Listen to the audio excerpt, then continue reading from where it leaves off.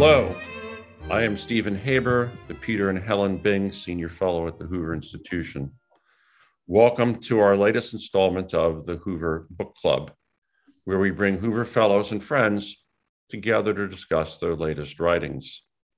Today, we will discuss The Battle Over Patents, History and the Politics of Innovation, a book I edited with Naomi Lamoureux, the Stanley B. Resser Professor of Economics of History at Yale University. We are joined by two contributors to that book, Hoover Research Fellow and Senior Fellow at the Universidad Adolfo Ibáñez, Alex Galetovich, and Gerardo Con Diaz, Associate Professor of Science and Technology Studies at UC Davis and former Hoover National Fellow. So first, let me welcome Gerardo and Alex. I'm delighted you're here. I'll say by way of preamble how much I enjoyed working with you guys on the 3 years that we worked on this book. And I'd like to start out with a sort of an open-ended question to give listeners a sense of what the book is about. There has been a debate over the last, let's say, 15 years or so about the value of patents. And one view of patents, and I'm going to paint these fairly starkly, is that they're essential for the process of innovation. And that if we didn't have them, we'd have a lot less innovation because there wouldn't be a property right in ideas. The second view, the alternative view, is that patents are actually an impediment to innovation because they create monopolies and thereby discourage follow-on technologies. Given that background, Alex, why don't we start with you? Given that background, could you say some words about what role did patents play in the specific area you focused on, which was the history of semiconductors, which for those of us in Silicon Valley is sort of say the history of our backyards. Let me give you the floor, and then I'm going to ask Con to talk about patents in software. Alex. Thanks, Steve. One can, the story or the history of the semiconductor industry is fascinating. And at the same time, it's a continuous development of 70 years, which has more or less the same structure, which is the development or the implication or the playing out of Moore's law, which allows better and better components to be produced, and so that the electronics gets better and better and can do more and more things with semiconductors. And at the same time, of course, enormous change and creativity, which is how semiconductor firms live the day to day. I mean, they are in a constant threat, tension between threats, competitive threats, and opportunities to develop new technologies. And one can think of the role of patents in two periods. The first period runs from more or less the early 1950s to the late 70s, in which the basics of the technology was developed, and in which semiconductors were produced essentially by specialist firms who would develop devices which were differentiated, and in which patents played an interesting role. It was, to some extent, some firms derived revenues from those patents because they licensed. Licensing is something that emerged in the industry very early on in the 1960s. But essentially, the most important thing perhaps is that patents allowed firms to manage an inherent tension in semiconductor firms. Semiconductor firms tend to be very specialized.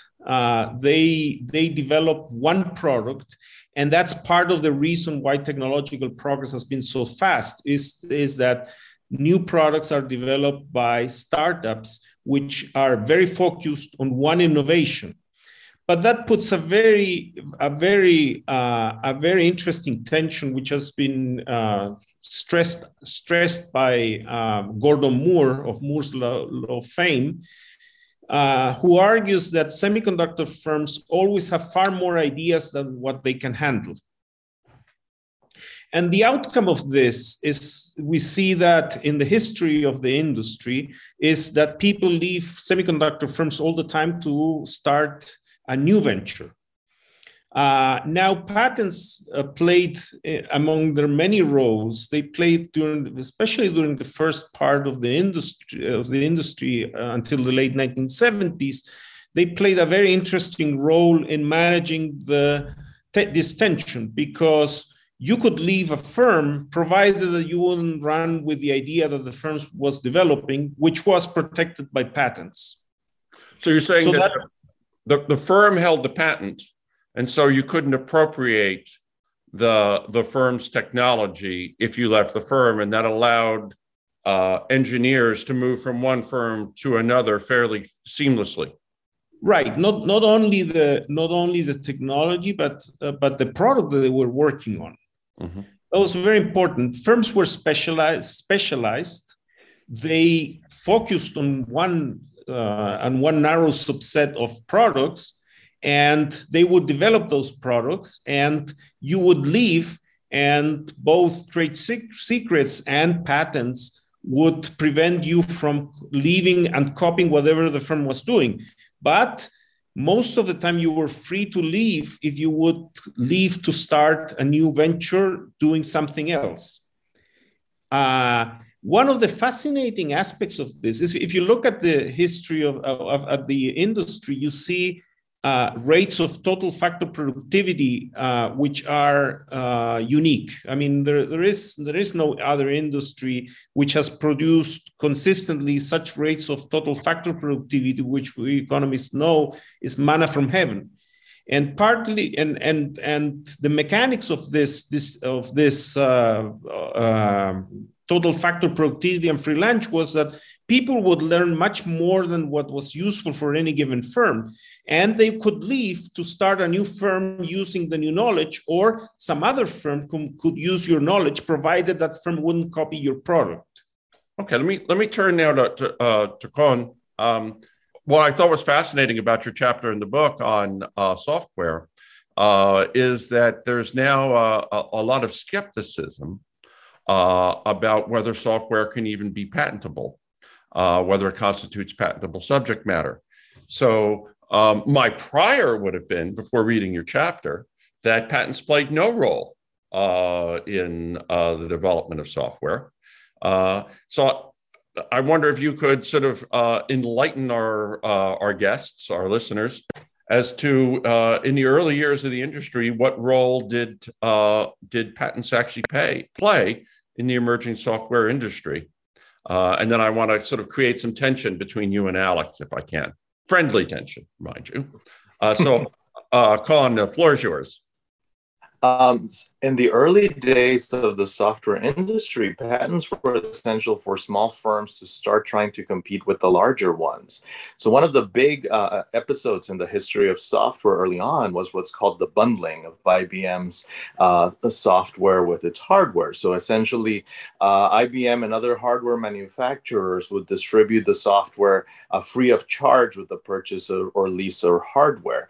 And so what would happen is that if a small firm was trying to enter the computing industry by developing software products, they would need some way of asserting their dominance over at least the market for the product that they were hoping to release. And so that's what they did with the patents. It would allow them to create these small portions of the industry where they could try to compete with IBM's essentially free products without the fear that IBM would just suddenly start developing programs that perform the same functions or the same algorithms, and sort of essentially driving out of business even as soon as they arrived. And so early on, patents were just sort of this rallying cry for these tiny software firms that were basically made up of former hardware manufacturing employees who decided that with a notepad and a pencil, they could perhaps enter the industry and make a name for themselves. So I'm now very confused because both you and Alex have been advancing this idea that patents benefited small firms, startups, inventors who were in one firm and left for another firm.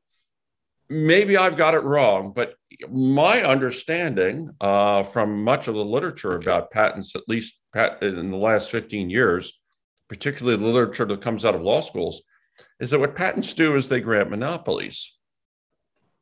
So how can it be that something that grants a temporary monopoly is actually beneficial to small firms and startups? Because I don't usually think of the words monopoly, small firm, and startup all being in the same sentence. So what are the patents doing? So either they're not creating monopolies, or I don't understand what monopolies are. As a matter of fact, they don't create monopolies, or most of the time, they don't create monopolies. If by monopoly, we mean the technical, what an economist means by a monopoly, who confronts demand curve and can set the price by fixing the quantity, or fix the price and set the quantity. What actually happens is something different. Most innovations are differentiated products and are a different product that does something different or better than the alternatives. And when you view patents as such, they are not really, you realize that they're not really protecting monopolies, but they're protecting competitive advantages, or what economists would call creating Ricardian rents. You do something better than the average, and then you get a rent, or you get a remuneration beyond the remuneration that you would get your factors of production would get in competitive markets. So actually, patents don't create a monopoly, don't create monopolies, and moreover, I mean, in many cases, firms don't patent because they don't want to reveal what their secret is, and they don't want to give information to other people who can invent around. So patents, many times, what they do actually is that they contribute to the diffusion of the information, and by doing so, they help new startups to use technologies that, without infringing the competitive advantage of the owner of the patent.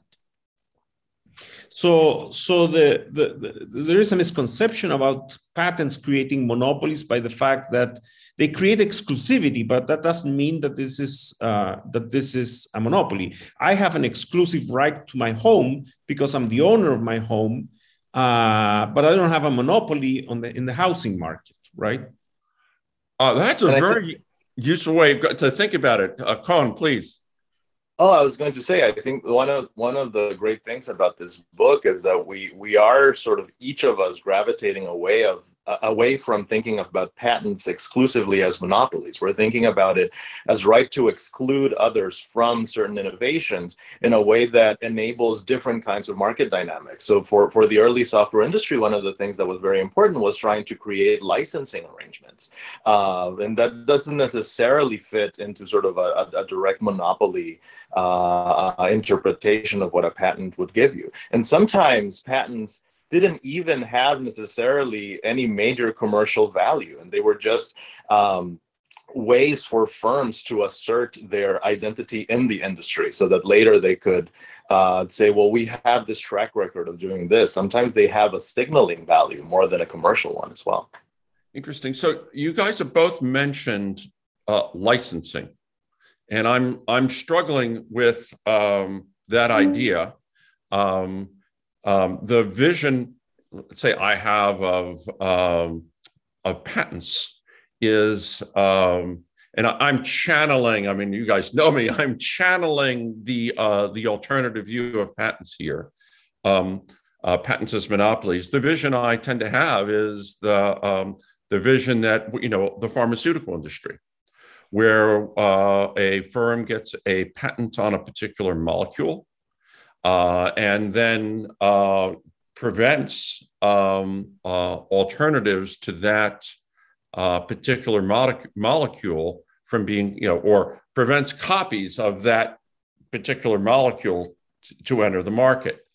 And licensing does not necessarily enter into the way that industry works.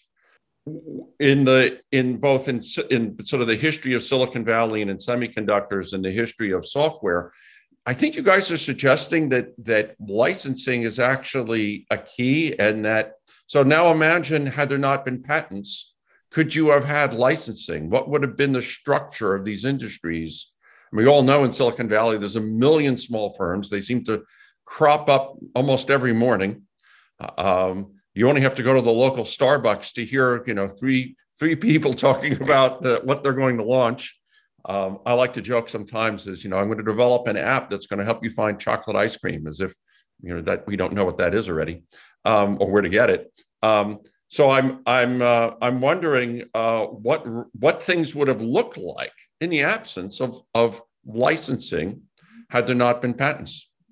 Well, you only have to go to the second part of the or second period of the semiconductor industry, which starts in the early 80s with fundamental developments in the technology to design circuits until the late 1970s or mid 1970s. You would need to draw a new circuit and a new semiconductor device. So you made a drawing which was made by hand. By that time, drawings were getting so complicated that people feared that the industry would stop in its tracks because it would not be able to deal with this complexity. But then two computer scientists invented a new language in which you could write down circuits more or less like programs. And that basically what that did was to create computer science and chip design as a new discipline. It used to be that chips would be designed by the ones who manufactured them. So chemical engineers are very prominent in the early stages of the industry because it was necessary to produce a chip. You would need to be able to produce it, and for that you had to be a chemical engineer. So patents allowed specialization, and especially, from the early years of the industry, but especially after the 1980s. At the same time, you see a trend in the industry in which fabs or semiconductor plants were getting bigger and bigger. They would be getting more and more efficient and be able to do better and better chips, more and more complex chips, smaller and smaller transistors, but at the same time, plants would be going bigger and bigger. So essentially, what happened in the industry is that design became specialized. So you have Zillions today. The standard model today is a semiconductor firm that doesn't own a fabrication plants. The industry is very, very concentrated at the fabrication part. But you have millions, or not millions probably, but thousands of different design firms and semiconductor firms that design semiconductors. Had it not been by patents, they couldn't have essentially traded those designs.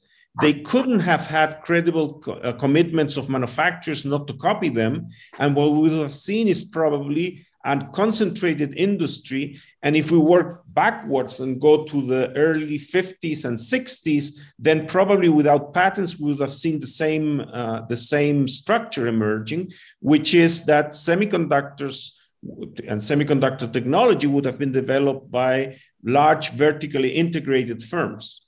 Go ahead, Con. Would you like to add to that? Yes, and in terms of thinking about what the industry structure would have looked like without patents and without licensing, I think the clearest example is what happened in the 1960s with IBM. IBM in the 1960s became the country's most vocal opponent of software patenting in all of its forms. They lobbied Congress, they lobbied all sorts of government organizations and launched educational campaigns essentially designed to say that software is a kind of invention that falls outside of the realm of patent law entirely. Of course, that's very shocking given what IBM is like today. But at the time, the reason for this was that IBM, because it was bundling its products, and an earlier consent decree had limited what it could do with its own patents, IBM was essentially hoping to tear down intellectual property protections for software to completely level out the playing field in the legal terms so that its own market dominance could be perpetuated. And so this world that IBM envisioned was one in which software would essentially continue to remain free, where it would no longer be positioned necessarily as that which makes the system valuable. And that way, hardware would be the primary source of value in the computing systems that it sold. And so this was a world in which licensing would be almost entirely non-existent for software. But it would have also been one in which competitors would not be able to enter the industry at all because IBM could just steamroll whatever new innovations they would try to make and sell. So this is really fascinating. And I wonder if we could stay with this for a few minutes, because what you're suggesting, Con, is that in software, patents were attacked by the dominant player in the industry. Mm-hmm. The biggest firm was anti-patent. And Alex, if I'm hearing you correctly, you're saying something somewhat similar about Silicon Valley, which is that the biggest firms were not necessarily the ones who favored a strong patent system, and who don't favor it necessarily today. So I wonder if you guys could talk a bit about how it is, so the book's called The Battle Over Patents. And so it implies that there's a competition or a struggle taking place, a battle taking place. So could, in each of these industries or in the innovation economy broadly defined, could you guys help enlighten us as to what the sort of, generally speaking, what the battle lines look like? Which firms tend to be pro-patent, which firms tend to be anti-patent, and how did this come to be then how did an intellectual debate emerge out of a fight, which is essentially about what you're suggesting, intra-industry fights over the rents from innovation? How did this even become an academic discussion? The conflict is, one can describe it as follows. There are specialized firms that essentially develop a technology, and they don't manufacture necessarily. They don't bring this technology to market because they license essentially that technology, and that creates a temptation from manufacturers, of course, and the bigger, the more vocal they are, to claim that they are not really infringing the patents, or that the patents are patenting really useless stuff that everybody knows anyway and shouldn't have been patented in the first place. And we can see that, and I think the book touches upon that in several chapters, in which along the history, this debate has been more or less the same in the same terms. Probably what's new in the last 20 or 30 years is that is that big firms have engaged regulators in order for them to weaken the negotiations for royalties. Regulators have been involved in the patent debate for at least since the 1930s, as one of the chapters of the book by Jonathan Barnett clearly explains.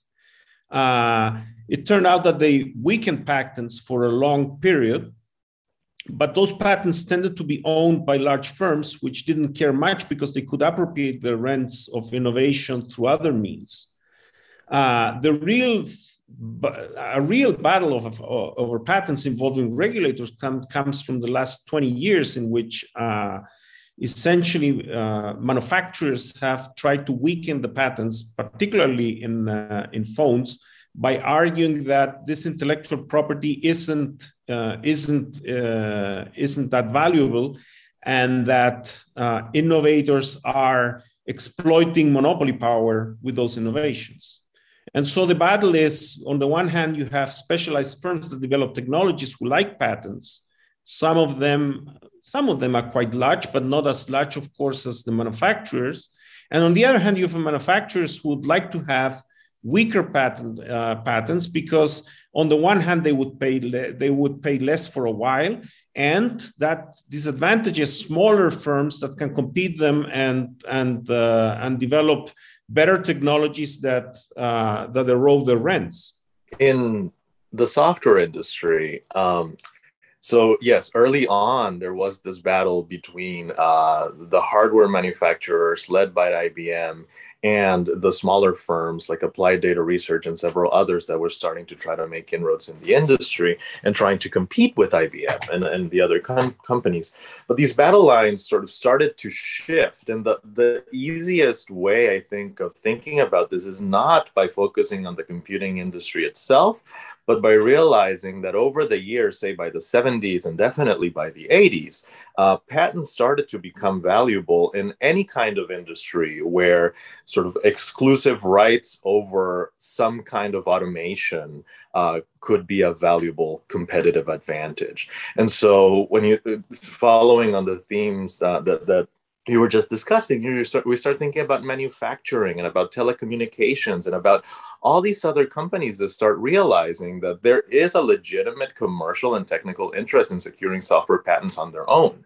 But along the way, what started to happen was that the very idea of what software is in a software patent started to become very, very blurry. For mathematicians, for example, the software would be a collection of algorithms, but for an electrical engineer, it might be a specific way of wiring a machine. And for industrial research laboratories, there was sort of this hybrid technology that they were just developing so that they could get somewhere else, perhaps a new way of controlling a telephone system or something like that. And so these conceptual tensions started to develop that eventually attracted academic interest. And then this goes, Steve, to your question of how did an academic debate start to form? But this academic interest started to explode in the 1970s as devices became smaller and cheaper and more kinds of users started to become involved in the computing industry itself. And so eventually we end up with the hobby cultures of Silicon Valley, where the critique of software patents stops being a conceptual one about sort of whether or not we are claiming ownership of something that should or shouldn't fall within Section 101. And it becomes more about control, about corporate control over user interfaces and the degree to which commercial actors should or shouldn't be allowed to assert ownership over the systems that enable people to communicate freely with a machine. And so that really started to build up a lot of the scholarly tensions that continue with us to this day, sort of these social and ideological and cultural critiques of what the consequences of ownership are. So I want to, this has really been fascinating, but I'm mindful of the time and I want to shift us a little bit because one of the things that the Hoover Book Club is designed to do is not just talk about the substance of research and its policy implications, but also give listeners and viewers a sense of how research happens. So I was wondering if, I mentioned at the beginning that this took us 3 years of collaboration to produce this book, but of course, there was a lot more than that before I even reached out and invited you guys to be part of this. That is where Naomi Lamoureux and I said, well, let's get Alex Galetovich and Kohn and others together. So there'd been a lot of years of research prior to even beginning to work on the book. So by way of getting across the idea of what research consists of, I wonder if I could ask you the following question. What did you discover, as in the scientific sense of the term? That is, what did you not know before that was a surprise in the process of doing research? What came to you as something of a shock as you were doing research, and how did it happen that discovery emerged? I discovered that there is an untapped source of information in the history of patents, and that is the archives of the patent office that are held in Kansas City by the National Archives. So one of the things that I did, especially for this chapter, was that I went to the National Archives and actually was able to study all the correspondence between inventors and patent officials. And I could even trace the colored pencil lines that patent officials made as they read a patent alongside the images for it. One surprising conclusion that this led to was what the chapter that I wrote is about, which is that not programmers, but engineers in the 1950s started to secure patent protections for computer programs indirectly by patenting a machine that worked in accordance with it. And this would allow them to bypass all sorts of legal doctrines that would have prevented them to patent, for example, an algorithm. But there was sort of this intrinsic physicality to what a program was that became essential to the early techniques for patent drafting and computer programming. Let me follow on this, because you mentioned going to an archive in Kansas City. How long did it? How many documents are we talking about? How long did it take you? Was this a weekend of work, a week of work, an afternoon? How long did it take to sort of read through all these patent applications and correspondence? I moved to Kansas City for a year and went there every weekday. I asked for, they're called the file wrappers. And at the beginning of every week, I would speak with the archivist and give him a list of all the patents that I was hoping to examine that week. And then he would bring up these enormous boxes where these thick folders were contained, and each folder was a file wrapper. I would spend the first half of that week going through the patents quickly to assess prior art and see if I could actually start finding connections to other patents. So I would keep a running list of potential patents that I could examine later on.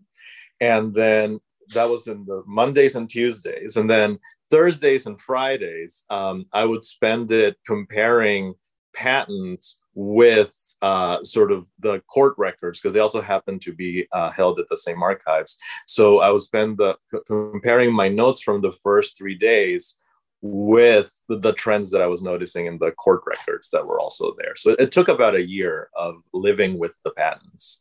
Wow. Alex. Yeah, one of the let me tell about one particular thing that fascinated me that I could understand by doing this research, and then one aspect which is a bit broader about the economics of innovation. One of the fascinating things I thought about the among the many things that are fascinating in the semiconductor industry is this, that you simultaneously, it's like you having your cake and you can eat it. Because it seems that you had all these semiconductor firms driven by the expectation of profit, and at the same time you had an enormous rate of creation of knowledge, most of which wasn't used by these firms and became part of the general knowledge of Silicon Valley and beyond. There is a 1982 paper, short paper by Bob Noyce, one of the founders of Intel and one of the founders of Fairchild, which is a legendary firm in Silicon Valley, who argues that all the industry cannot be understood without this cross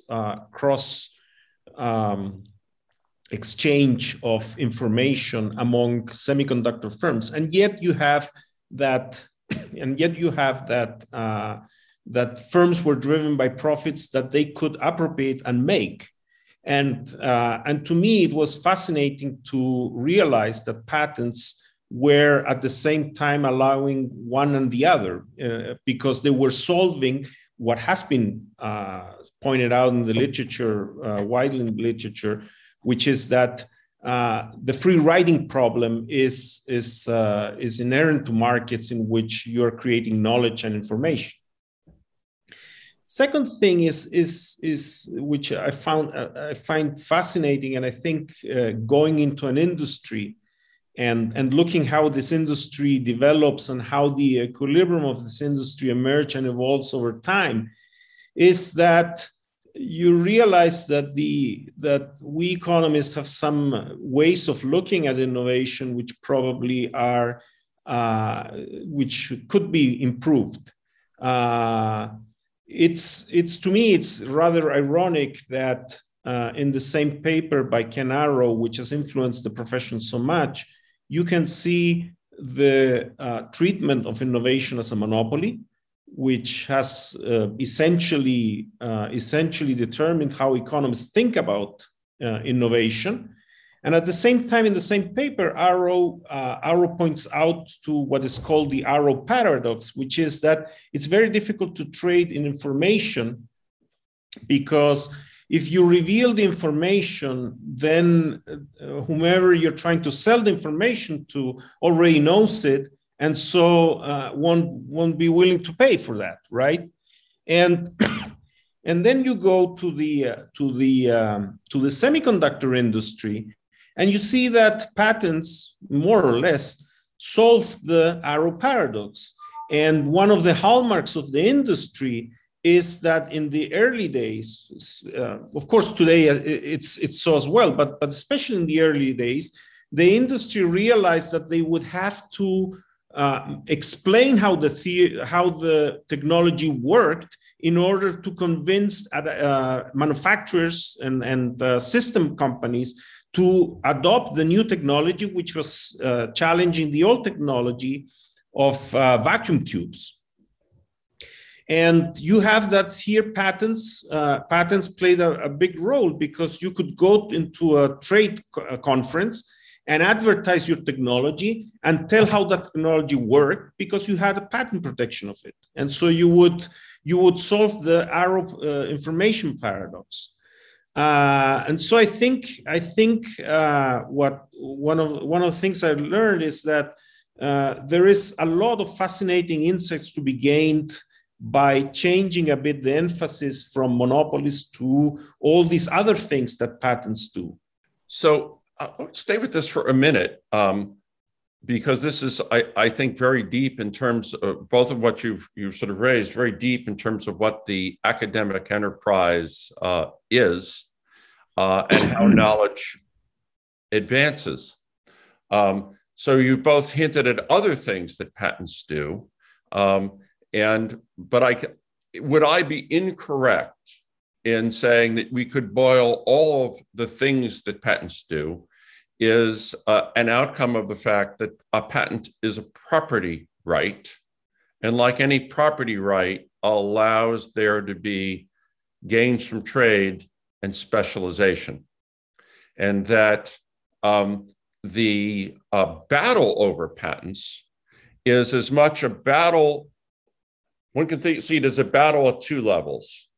At one level, the battle over patents is a battle about the rents in any industry. It's an intra-industry fight over who is going to earn the producer, which firms will earn the producer rents that come from the product. And it just happens to be the case that the firm that's at the end of the production chain, let's say in phones, it's the manufacturers, they're receiving the payments from consumers. And so now firms that are the innovators that are further upstream, that hold the patents, have to battle with the firms that have received the payments directly from consumers. And it's an inherent tension in this and many other industries, is that there's a production chain or a supply chain, and people are going to battle over the surplus, depending where you are in the production chain. There's another battle, and it's an intellectual battle. It's not over money, at least not directly. It's over how to think about things. And that battle is a battle about, well, what is it exactly that patents do? And so there's sort of two views out there. One is that a patent grants a monopoly, and that we're willing to live with that monopoly because without it, there would be no incentive for anybody to innovate. The other view, which you guys seem to be articulating, is that no, the patent's a property right, and it allows for trade. Most of, and you guys can correct me if I'm wrong, most of, as I understood the developments of in economic theory in the post-war period, tended to favor the view that property rights and specialization were good things. And this is why we have active markets in the United States and elsewhere, and all kinds of products and services, and a tremendous specialization in almost any industry where there's complicated, as we're learning today, complicated supply chains that are made possible by all of the property rights that allow everybody in the supply chain to make a claim on the surplus at the end of the chain. So that's one view. And then there's other view is, oh no, there were patents for monopolies. How is it that in the sort of advances in economic theory, we cleaved off patents as monopolies and thought of them as monopolies and as to be something to be studied within monopoly theory, rather than thought about them more generally like any other property right?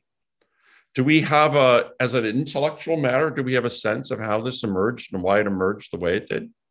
That's a very good question.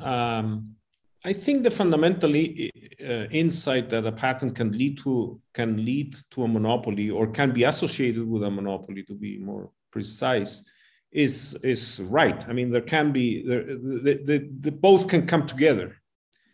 At the same time, it's much more easier to model or write models with a monopoly than to write models with the idea that specialization works. That's a sort of truth that we take as self-evident, but it doesn't lead to many, necessarily to many and easy, nice models. And I think patents as monopolies lend themselves to modeling. You can model them as monopolies, as oligopolies, and so on. And so it's natural that the profession exploited that vein and to do research. My impression is that at some point, of course, we forgot to ask what else do patents do, and maybe the things they do are more important than just create monopolies, and they are less prevalent. There should be discomfort in thinking that patents create monopolies. One thinks that every year there are about 300,000 patents issued, and so we would have 300,000 monopolies, maybe fewer of them because some patents never get anywhere, but it's hard to reconcile. And monopolies are very damaging. So if we would have a world full of monopolies, we would figure that out. And I think the profession should take a fresh look at patents and explore all the possibilities that emerge for doing profitable research. If you accept that patents do a different thing, and then most of the time they don't come associated with monopoly. Well, let me. Can I take a minute here and reflect on what you said, and then I want to invite Colin to jump in. You drawn a distinction about monopoly that I think is important, and I think that for non-economists, let me see if I can explain what a monopoly is, at least is defined in any economics textbook, actually is. It doesn't mean a big firm. It means a firm that's able to constrain output in order to raise price. One could, in fact, have a local monopoly, a not very big firm, but because of, let's say, transportation costs, it has a monopoly in a local area. A classic example is in the asphalt industry or the cement industry or sand and gravel, where because it's expensive to transport this stuff, you tend to get one firm that serves, let's say, an entire county or set of counties, and it exercises a local monopoly. Those of us, anybody who's ever been to a baseball game or a movie theater has experienced monopoly pricing.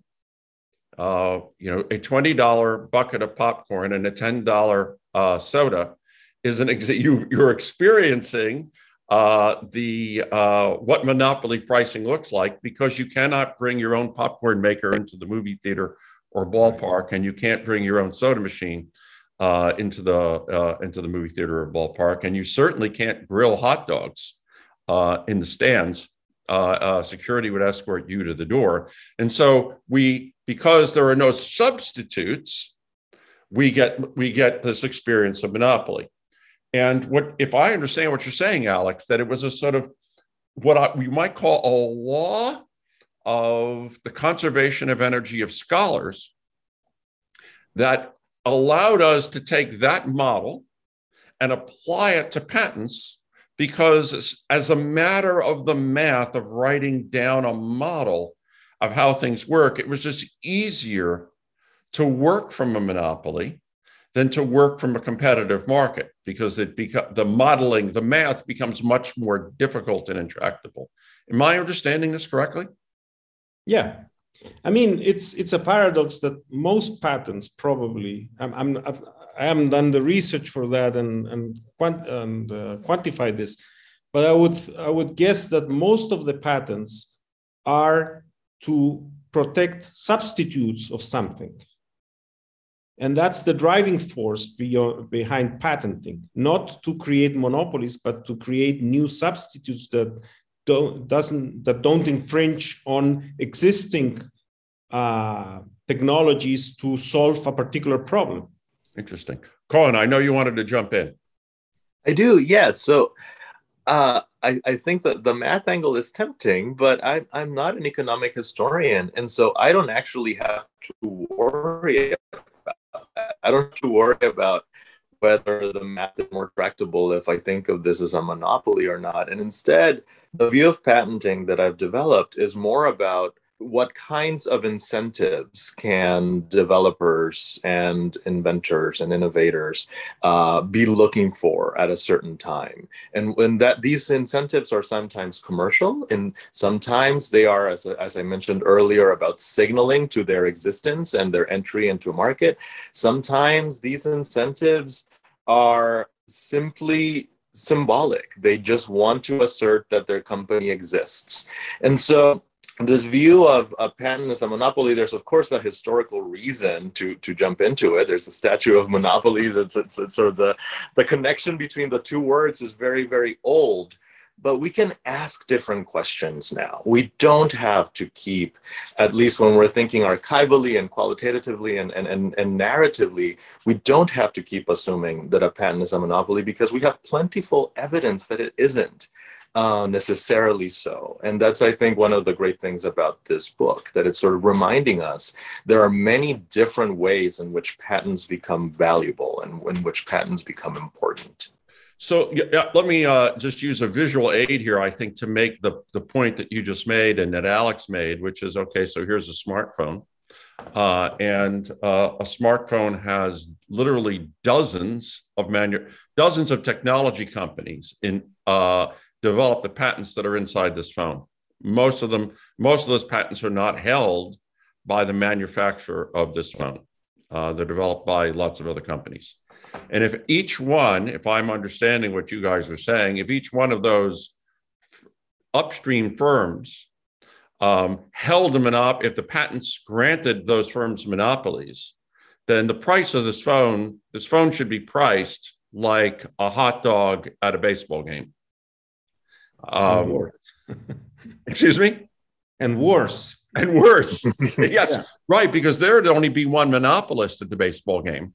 Right. Whereas you would have 30 or so monopolies exercising a monopoly over the production of this.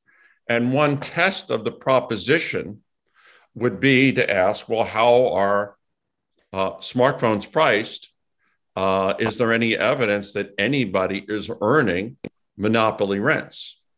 And so it becomes an empirical question, susceptible to tests against evidence. And I don't want to have a spoiler alert, but for those who read the introduction to the battle over patents, you'll find a discussion of the empirical literature and actually what is the value that is not the inherent value, but what is the value that the technology development companies, how much are they actually earning in royalties from a smartphone?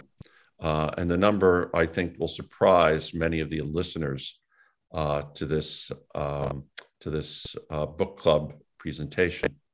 We have a few minutes left, and I'm going to do something that's perhaps a bit unorthodox in the format of these, which is to ask Alex and Con whether they have questions for each other or a question for me.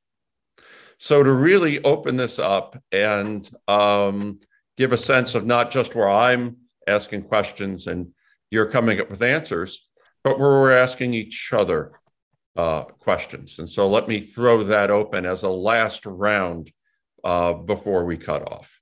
So I have a question for Con. What new things do you think can come out of exploiting these archives you mentioned? I mean, you must have seen lots of things that you couldn't work on, right? These archives became a surprising source of corporate history information.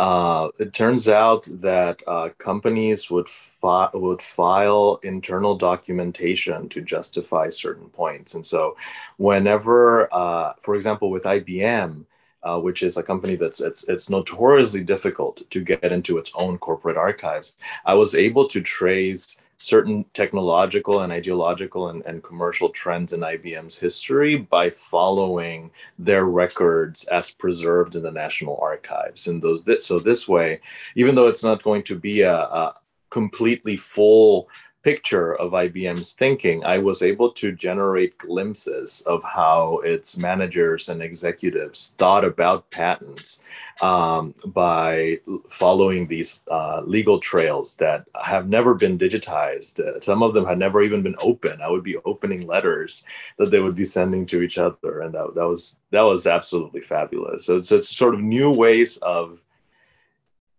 investigating how corporations that are closed to outsiders, how they work on the inside. Yeah. Mm-hmm. For you, a question is, how do you think about the development of new kinds of intellectual property protections altogether in the semiconductor industry? Because that has been a recurring theme, sort of looking for new forms of IP or IP-like protections that go beyond patents and copyrights and trade secrets. How do you trace that history?